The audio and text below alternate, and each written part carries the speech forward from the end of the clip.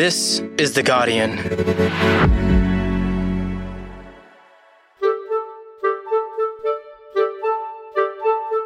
I'm Jane Lee, coming to you from Wurundjeri Land, and this is the full story. It's the largest bank meltdown since the Great Recession more than a decade ago. Silicon Valley Bank collapsed this week. European markets have closed down more than 3%, spooked by a major sell-off of shares in the Swiss banking giant Credit Suisse. International banks have been in the headlines for all the wrong reasons lately. It's prompted fears of a full-blown crisis in the sector. And while economists have played down the impact this could have on Australian banks, there could be a different type of banking crisis looming next year. Today, Guardian Australia's senior business reporter Jonathan Barrett on mortgage prisoners and the threat they pose to the Australian economy. It's Monday, the 3rd of April.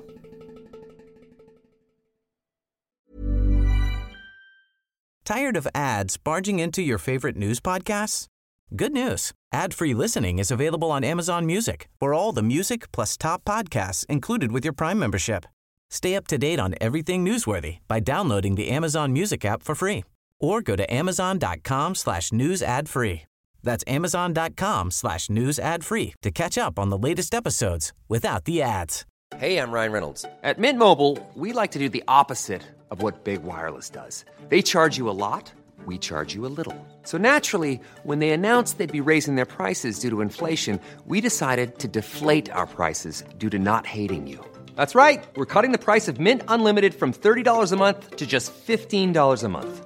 Give it a try at mintmobile.com/switch. $45 up front for 3 months plus taxes and fees. Promo rate for new customers for limited time. Unlimited more than 40 gigabytes per month. Slows full terms at mintmobile.com. So, Jonathan, major banks like Silicon Valley Bank and Credit Suisse have all collapsed in the last month. Can you just briefly recap what's happened and what's driving this? Well, the trigger for what has been described as a banking crisis was the March 10 collapse of Silicon Valley Bank. This is headquartered in California. It actually went under in less than 2 days. At the end of the week, those with large deposits in Silicon Valley Bank made big withdrawals based on fears SVB was running out of enough money to cover deposits. The fear fed on itself, and by Friday, the 16th largest bank in the nation could not keep up with the withdrawals and was seized by California regulators. It suffered a bank run where its customers demanded their money back because they just no longer had faith that the institution was stable. Silicon Valley Bank's collapse set off a panic not seen since the days of the financial meltdown of 2008, triggering urgent calls for calm and extraordinary action. Now, that all dates back to investments it had previously made. So Silicon Valley Bank, it catered for tech startups and venture capitalists and took a lot of deposits. It invested these in long-term bonds. These are linked to the US government and seen as very safe. But they were long dated, which means they weren't easily convertible to cash. Now, some of the excitement out of the tech sector started to seep out last year. And actually, a lot of clients at SVB started to take their money out. It was in the bad position where it had to cash in its investments before it wanted to, and it cashed in these long-dated bonds at a loss. When it disclosed this to investors and to clients on March 8, investors and customers immediately saw through this. Investors sold down shares immediately. Customers started pulling their money out of the bank, and it was an old-fashioned run on the bank. They didn't want to be the last one there with money that could potentially get frozen in a collapse. And we know Credit Suisse collapsed in the same month. So what happened there? Across the Atlantic, we have Credit Suisse, a very old institution, one of the biggest banks in Europe. Now, it was having problems for a different reason. It had made several bad investments over the years. It was caught up in scandals. It lost billions of dollars by being tied to a collapsed hedge fund manager in the US as well. Now, That fear, or what we call contagion, that was stemming from SVB, moved across to Europe. And once again, investors and customers lost faith in the ability of Credit Suisse to continue. They sold down the shares, they took their money out, and despite an intervention from the Switzerland Central Bank, that wasn't enough to quell the fears. And in the end, with the support of the Swiss government, Switzerland's biggest bank, UBS, had to buy Credit Suisse to ultimately stop it collapsing. I guess the collapse of these banks shows how much impact the nerves of investors can have. And as you say, Jonathan, in the case of Silicon Valley Bank, we saw a run on the bank. So a lot of customers panicked and withdrew their money very quickly. You know, with investors nervous about this sector, not only internationally, but also here in Australia, could we see a bank run like that happen here? Well, I didn't think we were going to have the collapse of a major Swiss bank, which has been around for so long. So you never say never. But Australia is a very different market, especially compared to the US. There's far less competition in Australia banking. Now, that's not good for getting the best deal out of your bank, but it is good for bank stability. The kind of analogy I often think about is airlines, and when you have cheap flights, often short flights. And when there's massive competition, you can get some really good prices, but often the prices get so low that they're not actually profitable for the airlines and you see them collapse. And that's what happens in a very, very competitive market. In a market like Australia, we don't have that kind of choice of banks. It's very tightly held, and therefore they tend to be more profitable, have bigger margins, and are safer. It's worth noting that the banking regulator has stress tested some pretty extreme scenarios, and it believes that the Australian banks would still get through a scenario that might include double-digit unemployment, a 40% drop in property prices, and a significant fall to the country's GDP. The stress testing does seem to indicate, unless people lose faith in the stability of the banks, that they would still get through that kind of scenario. Well, that provides some comfort, but investors are nervous about banks here too, as they read about what's happening overseas every day. Could there be a scenario where Australians lose faith in local banks? Well, just like countries like the US and also over in the UK, we've got rising interest rates, and it has had an impact, but it's impacting differently here than it is in overseas financial institutions. Australian banks have a different sort of problem in that their exposure to mortgages is very, very high, and that's their main source of income. And there is a growing concern in particular for people who took out home loans in recent years. The banks, their profitability, their stability is linked to these mortgages, and as concerns rise for them, then some questions are being asked of the stability of Australian banks.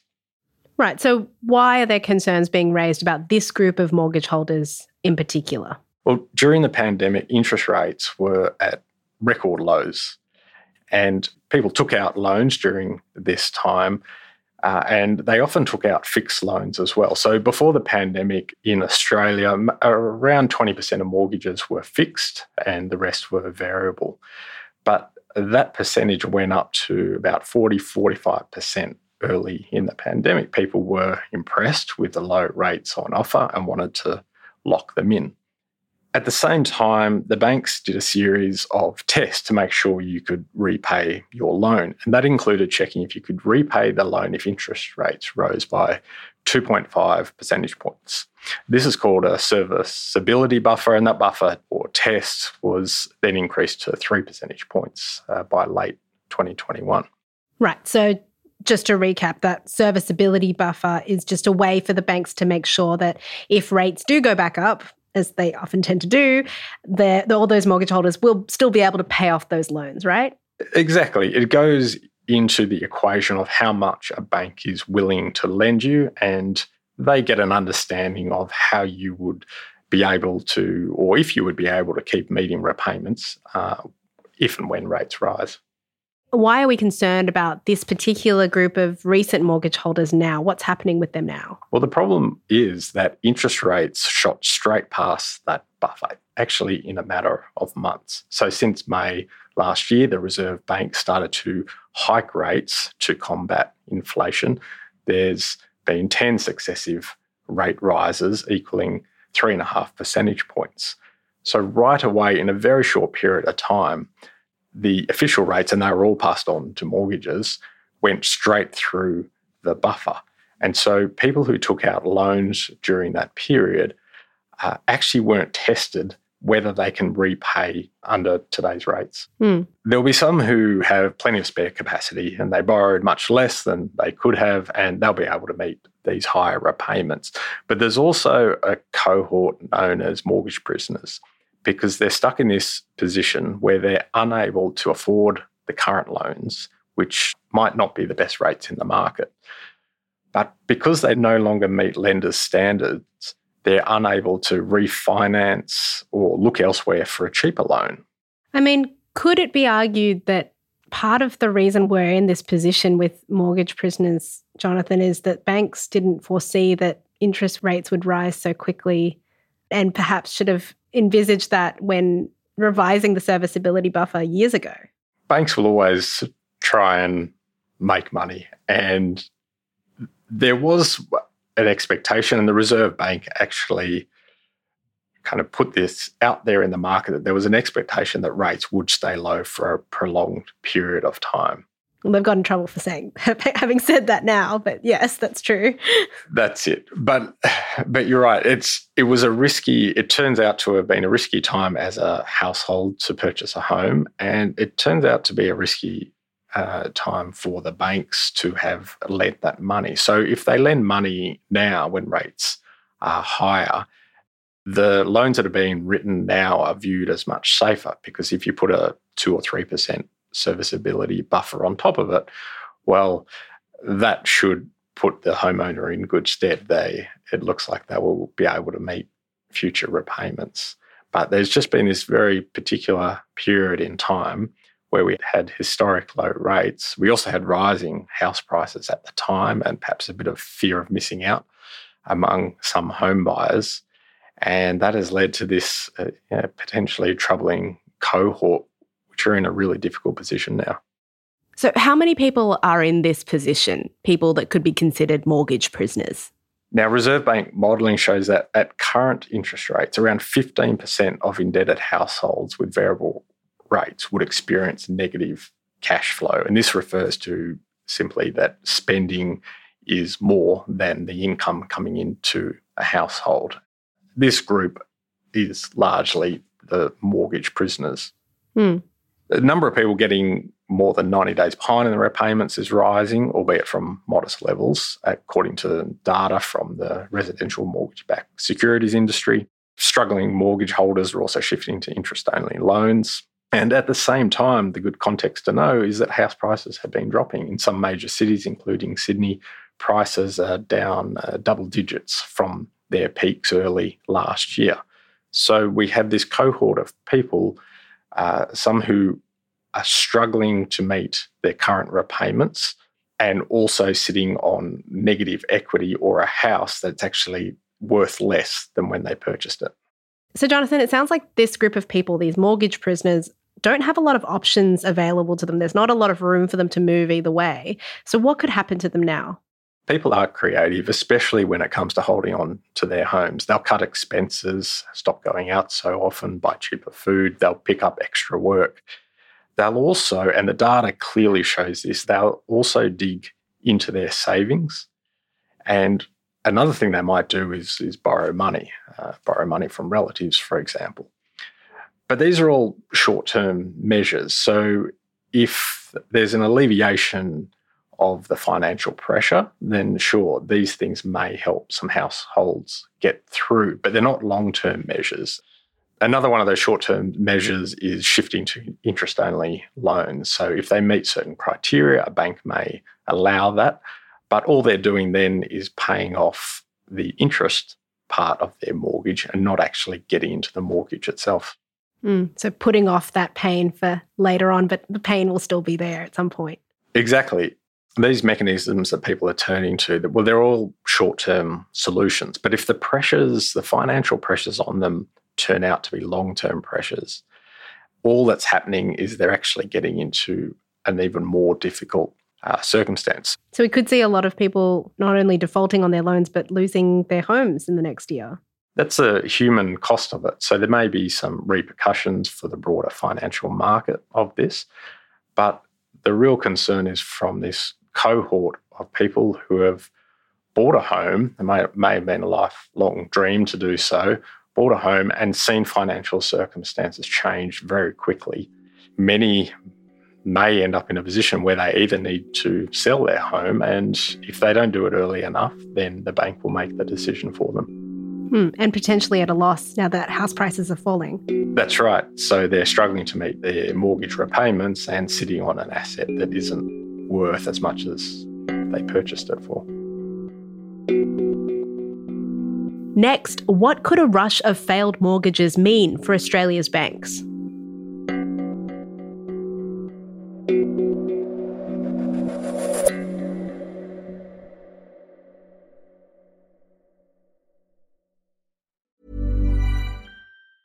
Ryan Reynolds here from Mint Mobile.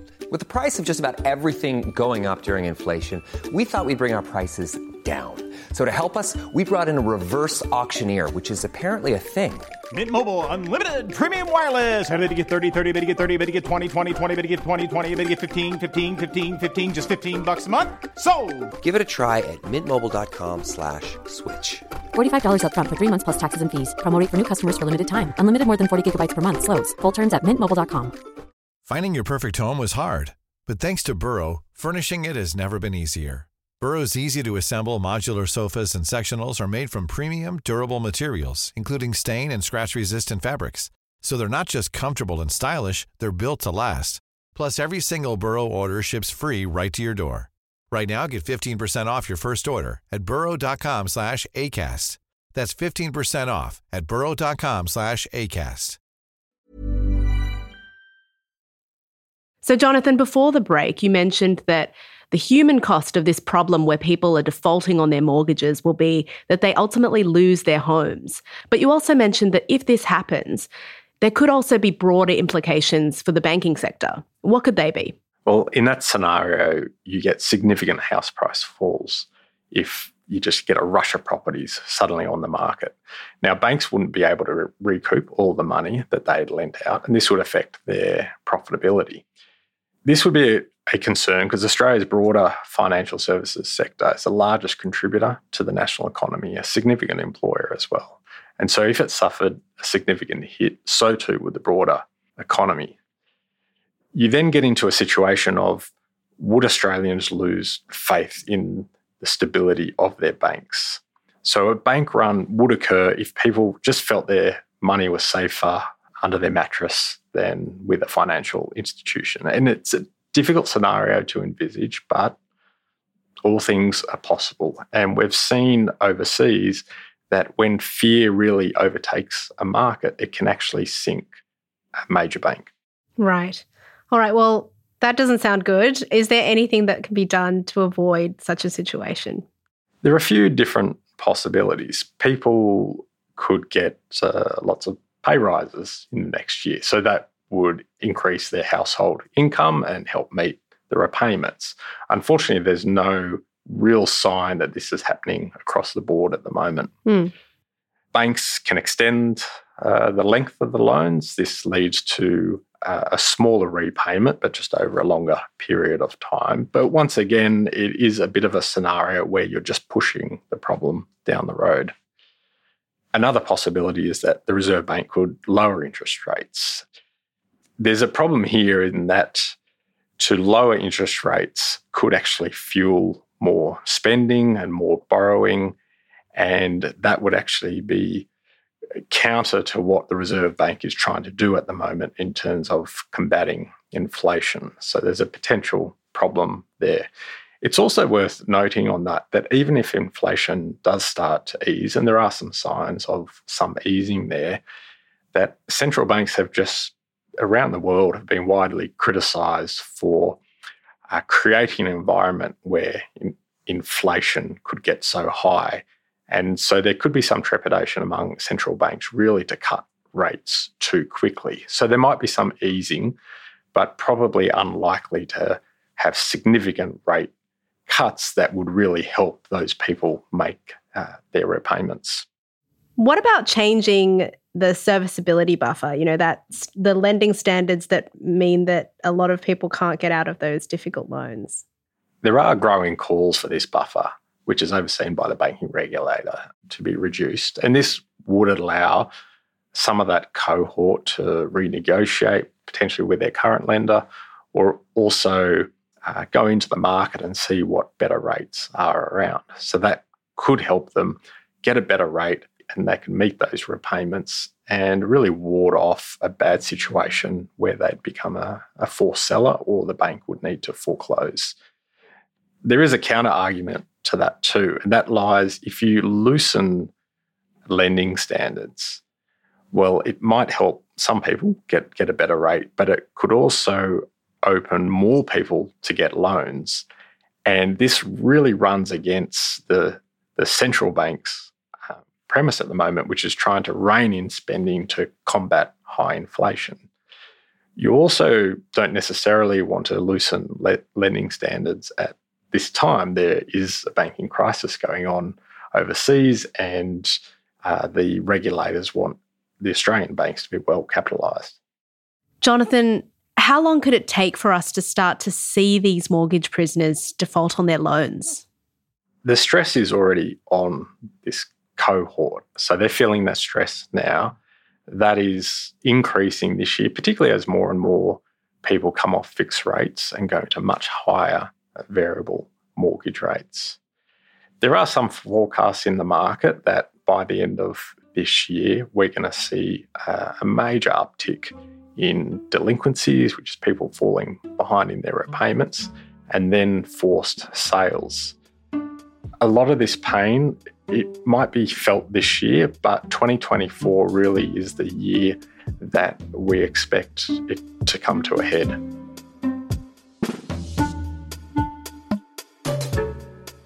That was Jonathan Barrett. He's a senior business reporter for Guardian Australia. If you want to find out more about the plight of mortgage prisoners, I recommend you check out his article about this. It's called "Australia's Soaring Interest Rates Have Trapped Mortgage Prisoners into Crushing Repayments."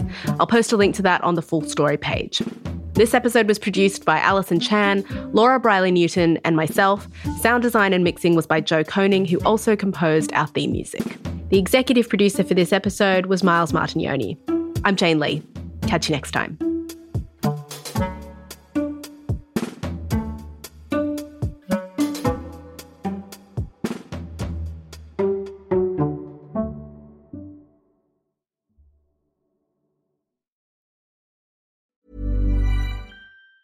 Tired of ads barging into your favorite news podcasts? Good news. Ad-free listening is available on Amazon Music for all the music plus top podcasts included with your Prime membership. Stay up to date on everything newsworthy by downloading the Amazon Music app for free or go to amazon.com/news ad free. That's amazon.com/news ad free to catch up on the latest episodes without the ads. Join us today during the Jeep Celebration event. Right now, get 20% below MSRP for an average of $15,178 under MSRP on the purchase of a 2023 Jeep Grand Cherokee Overland 4xE or Summit 4xE. Not compatible with lease offers or with any other consumer incentive offers. $15,178 average based on 20% below average MSRP from all 2023 Grand Cherokee Overland 4xE and Summit 4xE models in dealer stock. Residency restrictions apply. Take retail delivery from dealer stock by 4/1. Jeep is a registered trademark.